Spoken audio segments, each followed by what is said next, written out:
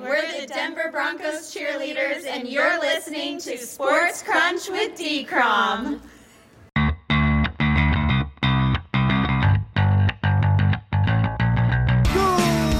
morning, afternoon, or evening, wherever or whenever you catch the kittens are. This is Sports Crunch with D-Crom. I'm your host, David Cromwell. Happy Easter Passover weekend as well. And this also means the 2022 NFL Draft is less than 2 weeks away.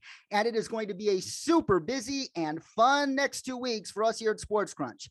As I mentioned on the previous episode, we've got the final 4 stops on our annual Dash to the Draft Divisional Tour still to go.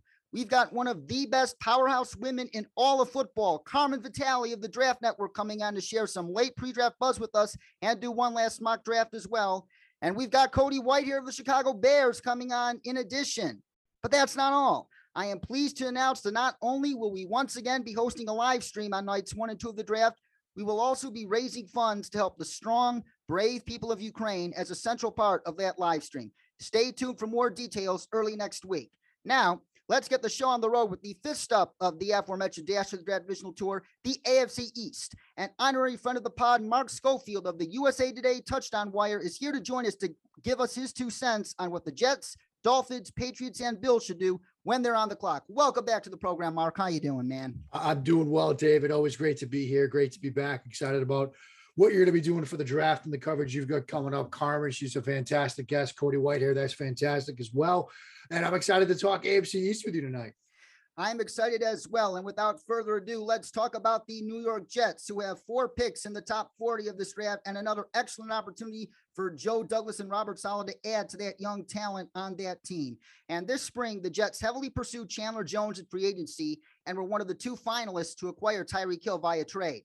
And thus, many believe the Jets will be targeting an edge pass rusher and a wide receiver with their 2 top 10 picks. However, there is also a lot of buzz that the Jets could be eyeing Sauce Gardner, arguably the best corner in this class, with the 4th overall pick. That said, as valuable as that cornerback position is, only 4 corners have been top 5 picks over the past 11 drafts. Why would Sauce Gardner be a great pick for the Jets at that spot? I'm one of the people, David, that has made that connection dating back to pretty much when we all started doing mock drafts this winter, when you saw Sauce Gardner sort of rise up the cornerback board to be, I don't know if he's exactly a consensus CB1, but it seems like he's close to that. And I think the reason why I did and why others have made that connection is you look at Robert Saleh, the defenses he coached, particularly the success he had with San Francisco. One of the parts of that defense was Richard Sherman, a long, talented, physical corner who, while Richard Sherman was at the tail end of his career during his time in San Francisco, there are a lot of parallels between how Richard Sherman played the position, particularly at the peak of his time during his days with the Legion of Boom, and what Sauce Gardner offers at the position, the long press coverage corner, certainly a cover 1 type guy that can play up in receiver's face and man press coverage, but he can also play sort of that cover 3 coverage where we know what, the Seattle did for those years and what we see some teams under Saleh do, which is that press cover 3 type look. So Gardner gives you that, and he gives you that out of the box on day 1. He's my favorite corner in this class. I mean, I think it's a very good cornerback group, whether it's Gardner, whether it's Stingley, whether it's Booth, whether it's McDuffie, whether it's McCreary, Elam, like there are some very good corners in this group. But I think how Saleh constructs his defense and what Gardner offers makes him an option for them at 4. Do they eventually do it? I'm kind of leaning towards at this point with what they've done this offseason, they probably go edge and they go wide receiver at 10. But if he's the pick at 4, it wouldn't surprise me at all. It wouldn't surprise me at all either. He is the textbook Robert Saleh cornerback, as you mentioned, and he compares very favorably to Richard Sherman. That was Lance Zierlein's pro comp for Sauce Gardner. And moving on to the Miami Dolphins, who after trading for Tyreek Hill, they do not pick until 102 overall. But there is a reasonable argument to be made that they've quietly built a very strong roster on both sides of the ball. On defense, they have an underrated front with Emmanuel Ogbah, Jalen Phillips, and Christian Wilkins, and then stacked secondary with Xavier Howard, Byron Jones, and Javon Holland, who had a very underrated rookie year. And on offense, they significantly upgraded the offensive line by signing Teron Armstead, and acquiring Tyreek Hill gives them one of the scariest groups of offensive weapons in the entire league, with Tyreek Hill, Jalen Waddle, oh my God, that's speed for days, Mike Gesicki, Chase Edmonds, and Raheem Mostert. I just can't find a glaring hole on this Dolphins team outside of the mystery that is Tua Tagovailoa. Can you? It's hard to, David, and certainly the question about Tua and whether he takes the step forward that the Dolphins will need him to make these moves pay off. That's the biggest question facing the Miami Dolphins right now, and they've certainly gone about trying to get him the help that you want to get to put around a young quarterback. This is very much, again, returning to Seattle. This is that Seahawks model. If you've got the young rookie quarterback on that cost control deal, you load up around him, you try to get him to where he needs to be. So the point when you have to make the decision about that second contract, he's shown you that he can play at a high level because of the talent you've put around him. So really Tua is the huge question mark. Now, are there positions they could add with those picks that they have on day 3? Yeah. I mean, they might want to add on the interior offensive line. I know they've made additions, Connor Williams, for example, but they might want to add some depth on the interior offensive line. You might want to look at their linebacker group of Landon Roberts, Jerome Baker, Andrew Van Ginkel. Like that's a nice starter trio in your sort of 3 linebacker base package, but some depth there as well. Damone Clark from LSU, for example, might be a nice fit for them in that sort of day 3 range. But really, David, they've done a lot this offseason. Like you said, they've put themselves in a position now where the big question mark is what it is. It's the quarterback, and can Tua take that step forward? But they've done everything else you would expect to see a team trying to build around a young quarterback do. I've been very impressed with their moves to date. Now it's really up to Tua himself and if he can get to where he needs to be for this team to really sort of make some noise in the AFC East. Definitely. And not only that, say Tua unfortunately does not take that next step forward, the Dolphins are armed with 2 first-round picks in next year's draft, and they have ammunition to move up the board for one of the quarterbacks next year should that be required. Yeah, I mean, that's something we're seeing some teams do in this draft cycle, whether it's the Miami Dolphins with those 2 picks. You look at what the Philadelphia Eagles did with that trade with the New Orleans Saints. Now they've also got 2 first-round picks where if Jalen Hurts doesn't take that step forward, then perhaps they've got the ammunition to go get up. And that's why I think we're hearing in recent days that Carolina is probably going to trade out of 6, because they have that big gap from 6 to 137. But if for some reason they don't find somebody that's willing to come up, I'm starting to wonder, and I know others are too, if 5 is the spot to get to, if you want to make sure you get your quarterback and you've got the Giants sitting there at 5 and 7, do the Giants slide back, pick up an extra first round in next year's draft as well, and put themselves in a similar position where they've got the 2 first-round picks if Daniel Jones doesn't take that step forward? And so you're seeing teams like Miami and, like the Philadelphia Eagles and potentially the Giants want to add ammunition for next year's quarterback class. Yes, and I will add one more thing to that. If I were a betting man, I would bet that the Giants do exactly that or come very close to doing exactly that. Because keep in mind, Joe Schoen and Brian Daboll were in Buffalo for Josh Allen when they drafted Josh Allen. And they spent the 2017 draft accumulating all those picks to go up and get him. I think they're going to do a similar thing here. Yeah, I mean, could the Giants stay at 5 and 7 and make picks? Absolutely, they could. Look, they could address offensive line. We all know they need a right tackle. There are a lot of people saying, Evan Neal, if he's there, will make a lot of sense with him because he spent some time at right tackle. He could play there. A lot of people have talked about Sauce Gardner as an option for them at 5. A lot of people have talked about pass rush as well. I mean, there are 3 positions that they could certainly address with those 2 picks, but we all know quarterback is the one that moves markets. The quarterback position is the one you have to figure out. Is Daniel Jones the answer? Maybe, maybe not. But as we start seeing teams accumulate that second first round pick for next year's draft, as we start to wonder, okay, CJ Stroud, Bryce Young, Phil Dracovic, Will Levis, it might be a better quarterback class. We don't know, but it might be. You might need that second first round pick. And so if the Giants can slide back, whether it's sliding back to, 20 or even a team that wants to come up or has come up a little bit already, maybe the Saints want to come up. They've got the 2 first round picks in this year's draft. Maybe they go tackle and receiver. Maybe they want a quarterback. If Joe Schoen can pick up that extra first round pick for next year's draft, that would give them that hedge for Daniel Jones if Jones himself doesn't take the step forward that he needs to. You said it. And another potential trade partner for the Giants, I don't think we should necessarily sleep on, the Chargers. The Chargers in that stacked, star-studded AFC West, at least in my view, they are the safest bet in that division as of right now, but they still need a right tackle, and the Giants could auction off that pick to the Chargers for 17 for the Chargers to go up and get an Evan Neal or an Ike Ekwonu or a Charles Cross to line up opposite Rashawn Slater. I think that is a possibility we really have to keep in mind. Yeah, I mean, that's a fascinating thing to think about because a lot of people, when they work through mock drafts, you get to 17 and it's like, all right, give me a tackle that's still available, right? Whether it's Trevor Pennon, whether it's, Raymond from Central Michigan, whoever the right tackle is, or a tackle that's still available, you're going to slot them into 17 because you got to protect Justin Herbert. Maybe Charles Claus slides. Like, if they could go up, though, that's something that's fascinating to think about, because a lot of people are thinking, oh, it'll be a QB needy team that comes up. Might not be. If you're a team that needs that right tackle, Giants are on the clock at 5. Maybe the Giants pick them. Maybe they're willing to move. And they might be willing to move if you give them a ton of draft capital to do so. And so that's certainly an interesting sort of trade thing to think about, David. The Chargers being the team to come up, not for a quarterback, obviously, but for a tackle. Yes. And now back to the AFC East, which is the theme of this episode, and to your New England Patriots. And when I look at the Patriots, it could be argued that corner and edge are their biggest areas of need. Obviously, at corner by letting J.C. Jackson walk in free agency. Yeah, you got Malcolm Butler back, but that's still not enough. And edge, you lack a proven body opposite of Matt Judon. But there's also a decent chance the cupboard, in terms of value at both of those positions, could be totally bare when the Patriots are on the clock at 21 overall. And should that be the case, two other directions they could go are at guard after the departures of Ted Karras and Shaq Mason, or off-ball linebacker. If both Devin Lloyd and Zion Johnson are available for the Patriots, who would you take and why?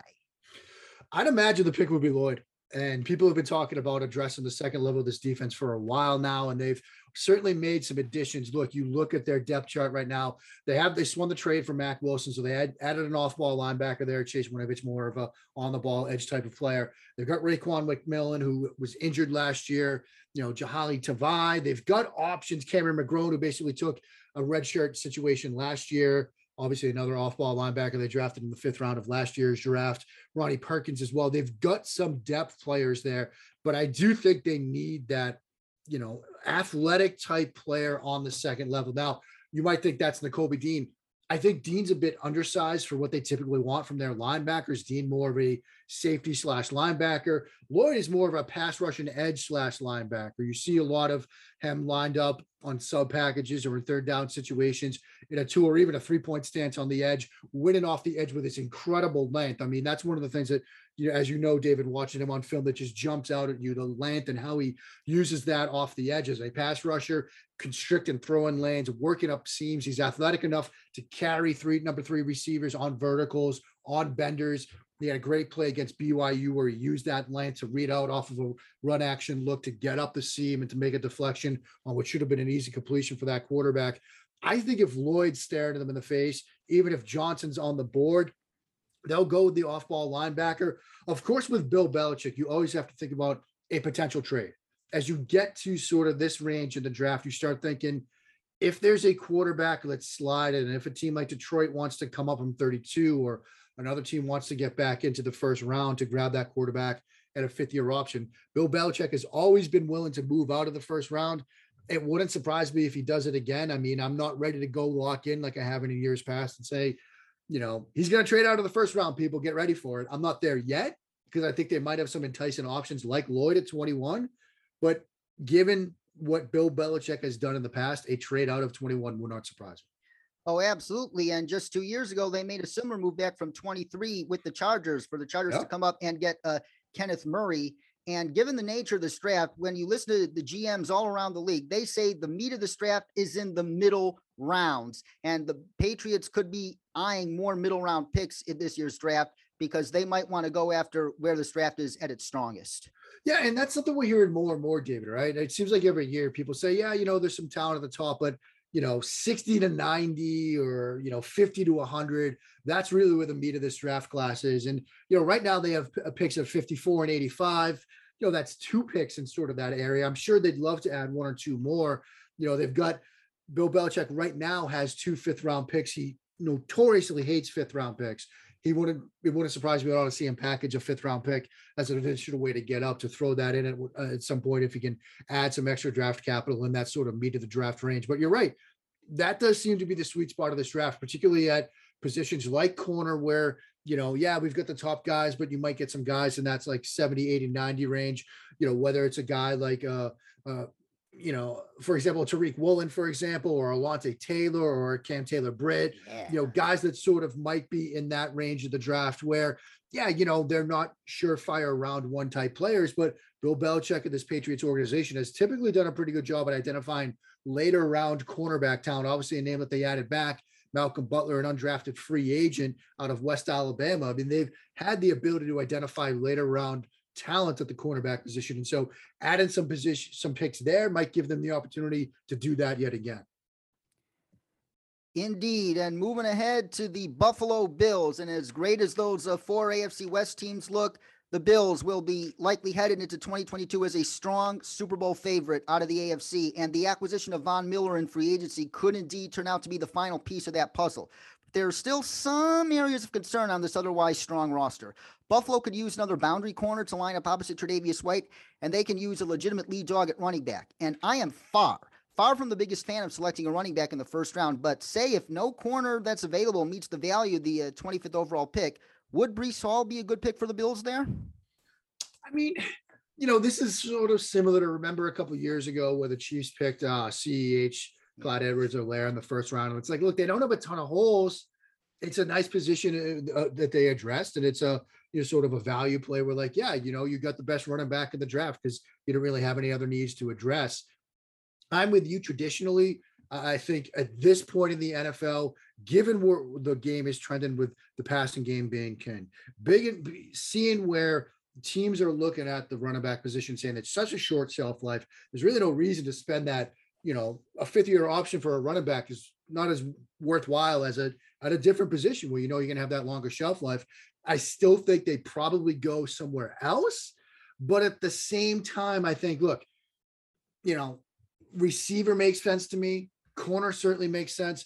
But if there isn't a top flight corner available, like if you're talking in more the slot guy range, are you going to draft a slot receiver? If those are the only, like if you're looking at Jahan Dotson and Sky Moore as the two best receivers left that are sort of in that first round range, then maybe running back isn't that crazy of an idea. He is Mark Schofield, ladies and gentlemen, of the USA Today Touchdown Wire. Follow him on Twitter at Mark Schofield, and you could go to usatodaytouchdownwire.com to check out some very helpful, in-depth draft content from him and Doug Farrar right before your team goes on the clock. And Mark, we've now reached the best part of the program. We're going to allow you to play GM of all four of these AFC East teams, and we start with the Jets. We are on the clock at 4. Evan Neal and Ike Ekwonu and Trayvon Walker, Kayvon Thibodeau are still here. Let's see what picks have gone. Sauce Gardner's off the board. Wow, Sauce at 3? Well, Yeah, that kind of makes this easy, man. That kind of makes this easy. If I think if Kayvon Thibodeau staring me in the face at 4, it's hard to pass on that. Yeah, so we're going to go with Kayvon Thibodeau at 4. And why Kayvon Thibodeau over Trayvon Walker? Yes, you can be a little concerned about Trayvon Walker's lack of production at Georgia, but the key rule for edge rushers, bet on traits. Trayvon Walker, not only does he have those traits in spades, he is as polished a run defender as there is. Yeah, Walker's a very solid player. And if people are going to see him come off the board in the top 5, if people are going to make him, one of their favorite edges in this class, I certainly understand it. But the more and more I watch Kayvon Thibodeau, I was rewatching him for a piece I wrote just last week. I'm very impressed with what he does as a pass rusher. I'm very impressed with the stuff that he can do right now and the parts to his game that he knows he needs to fill out, because there were times when it seemed like he was a little bit slow to transition into a secondary pass rush move. He realizes that. He's talked about it. He told us about it at the combine. And so I think, look, Walker is a fantastic talent. I've seen Thibodeau do some very impressive things, and I think there's still some aspects to his game that he can improve upon. And so I'm a big fan of what he can do right now and what he can become at the next level.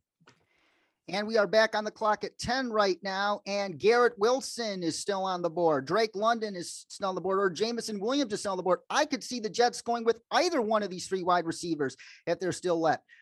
Like a Garrett Wilson, a route running technician. He is the kind of wide receiver that usually thrives in a Mike LaFleur, Kyle Shanahan offense. But Drake London, he profiles very similarly to Cortland Sutton, as in a big body wide receiver who moves surprisingly well at that size. He can get open on those deep patterns. Zach Wilson would love Drake London as well. That Jameson Williams, he also profiles very similarly to Tyreek Hill, who the Jets made a very aggressive push to trade for. either one of these guys makes sense here if they're all available. Yeah, I mean, all of these guys make sense. I mean, the pick for me is Drake London. I mean, this is a very good wide receiver group at the top, and all three of those guys are very good wide receivers. London's my one, Williams is my two. So those are the two names that I would consider the most. But I really like what Drake London can do on the boundary. I like what he can do potentially as sort of a big slot type guy. You know, I think he's given that label as sort of a contested catch receiver, but I think he separates a lot better, particularly against press aligned defenders, and people are really giving him credit for. You watch games, for example, he saw a lot of press against Arizona, saw a lot of press against Washington State. He can win with footwork and technique off the line. He can win with his power and frame. He's got that basketball background, so he's comfortable playing in sort of contested catch situations, doesn't seem to struggle against contact. And I think he can be that sort of quarterback's best friend type receiver that Zach Wilson needs. Yes, and Zach Wilson and Drake London could be trying to emulate another quarterback named Wilson, throwing a lot of moonballs to Cortland Sutton, dare I say. There we go. So we are now at 35 overall. This is the Jets' original second round pick. They have another one, 3 picks later, coming from the Panthers in the Sam Darnold trade. N'Kobe Dean, Quay Walker, we already took an edge, and Kayvon Thibodeau, a quarterback. Oh, safety, Jaquan Brisker of Penn State. I think he would make a lot of sense here. Let's see what other safeties are still on the board here, because the Jets, they lost Marcus May in free agency, and yes, they did sign DJ Reed, who is a corner, but I don't think he completely addressed that hole in the defense. Oh, Jalen Petre is still available. I think he would be a very good pick for the New York Jets. So either one of those two safeties makes sense. What's left at corner? Let's take a look.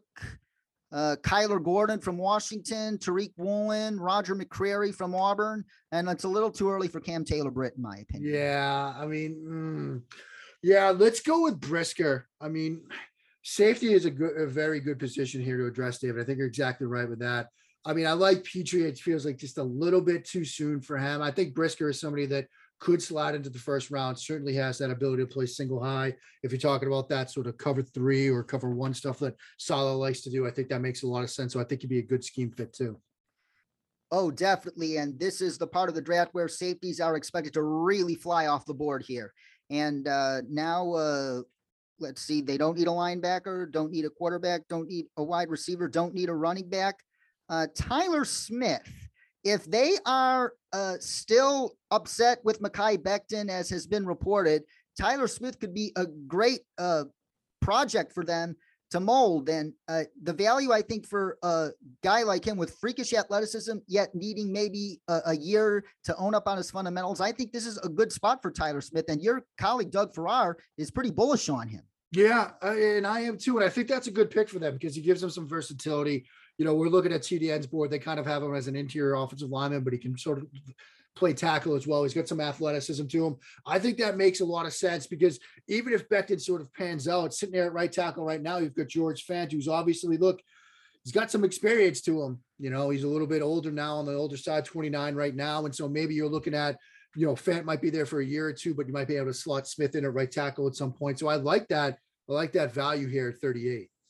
So should we make Tyler Smith the pick here? Yeah, let's do that. Yeah, Tyler Smith, the pick for the Jets at 38. And plus, he's that big, beefy lineman that Joe Douglas, who comes from the Guys Newsome tree, usually prefers. Yeah, exactly. I think that's another great point. Yeah, and he can play guard if he fails at tackle. And I think Joe Douglas prefers that when he's drafting a tackle. Yeah, I mean, that positional versatility is a huge draw with him. Yeah. It has several other GMs across the NFL, and we are approaching pick 69, the final pick in this 3-round mock for the Jets. And Chad Muma from Wyoming is still here. Dylan Parham, but we pretty much killed 2 birds with 1 stone with Tyler Smith, Leo Chenal. Josh Pascal, you can never have enough edge rushers. And Josh Pascal would be an excellent value pick here. If he slides by the Broncos at 64 and he's there for you at 69, jump. Yeah, I mean, I'm just curious though, what corners are left? Let's see. Corners. We shall get corners on the board here. Cam Taylor-Britt and Alontae Taylor are the 2 best corners on the board. And Marcus Jones, who could give you in the return game, but he has a shoulder issue that's reportedly alarming some teams. Yeah, that's tough. Go back to I'm looking at their linebacker group right now. Yeah, they got options here. Chad Muma, Leo Chenal, Darian Beavers, who was, if you've been listening, I've been saying this time and time again, he was my favorite player at the Senior Bowl. He just stood out the most to me out of anybody there. Yeah, this one's tougher. I still want to address corner, but it just feels early for the guys that are left. I like Muma a lot. I think he's a tremendous player.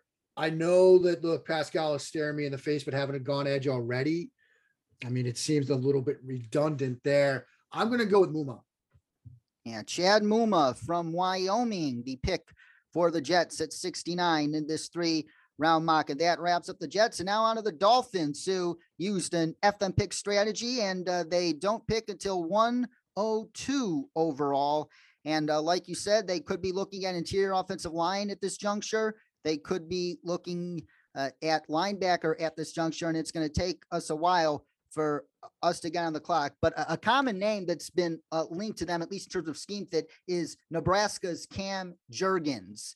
But Jurgens is expected to go somewhere in round 2. But if you are looking at centers and guards at 102, who do you think might be available? Yeah, I mean, Ed Ingram is another option from LSU, Darian Kennard as well.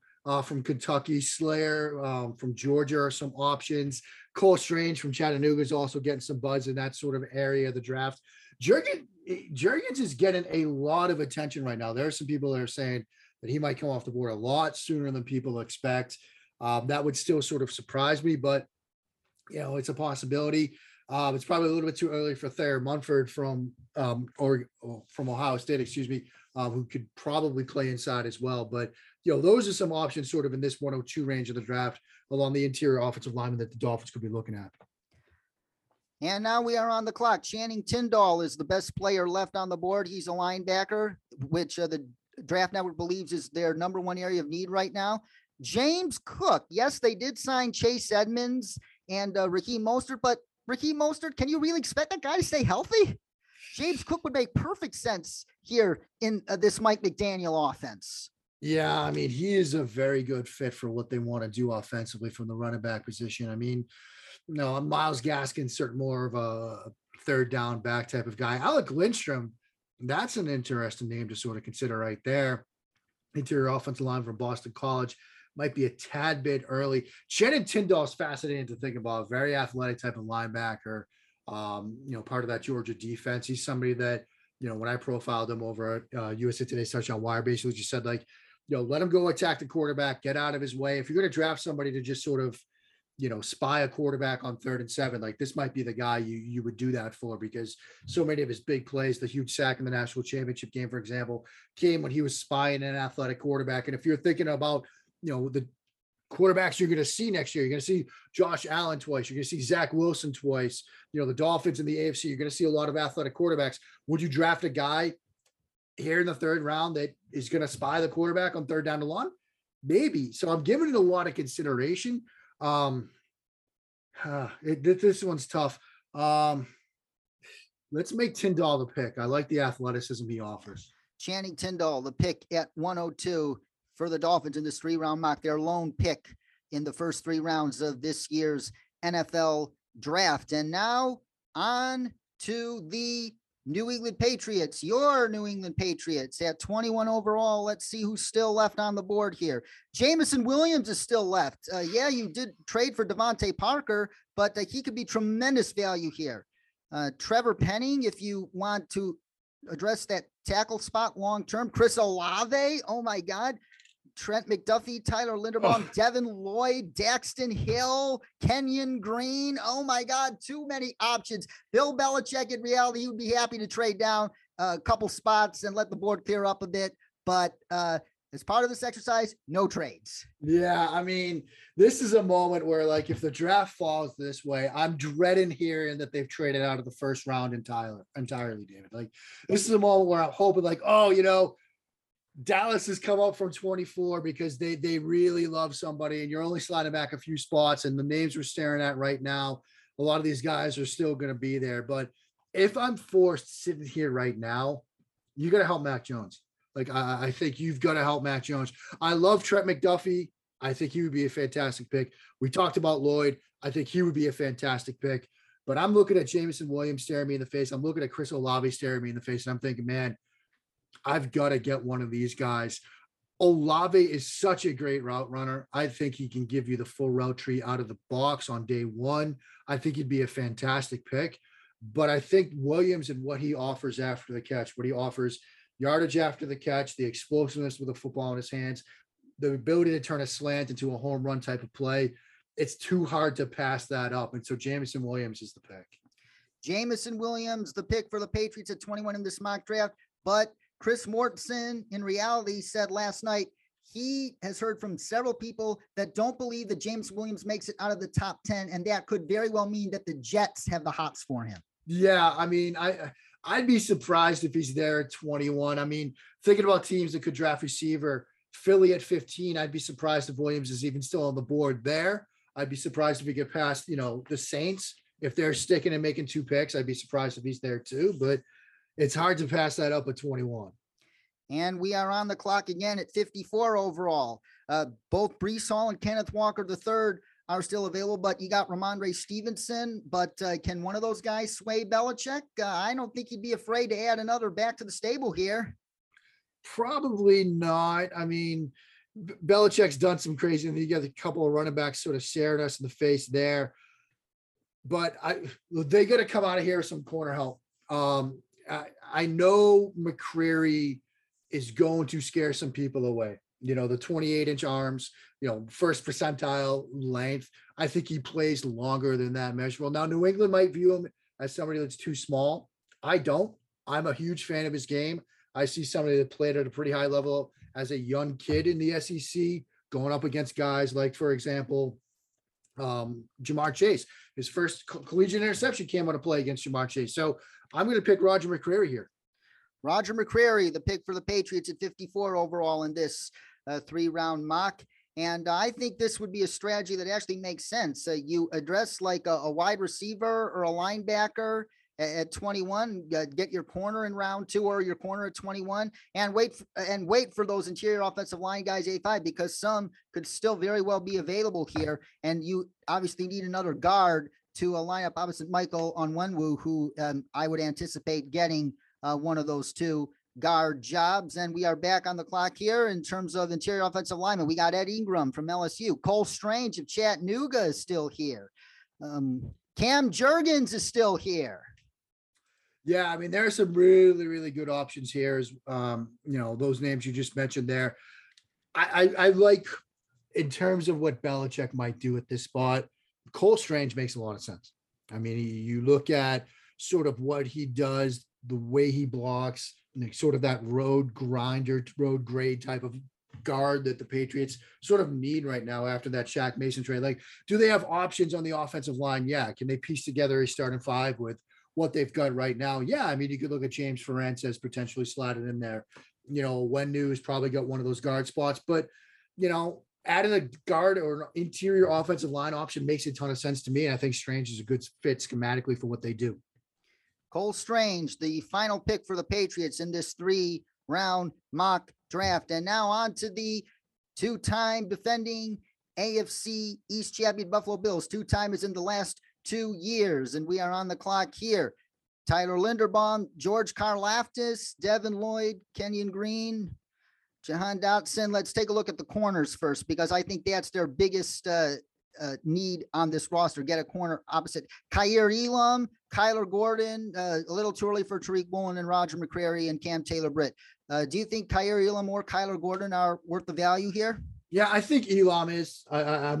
He'll be the pick here.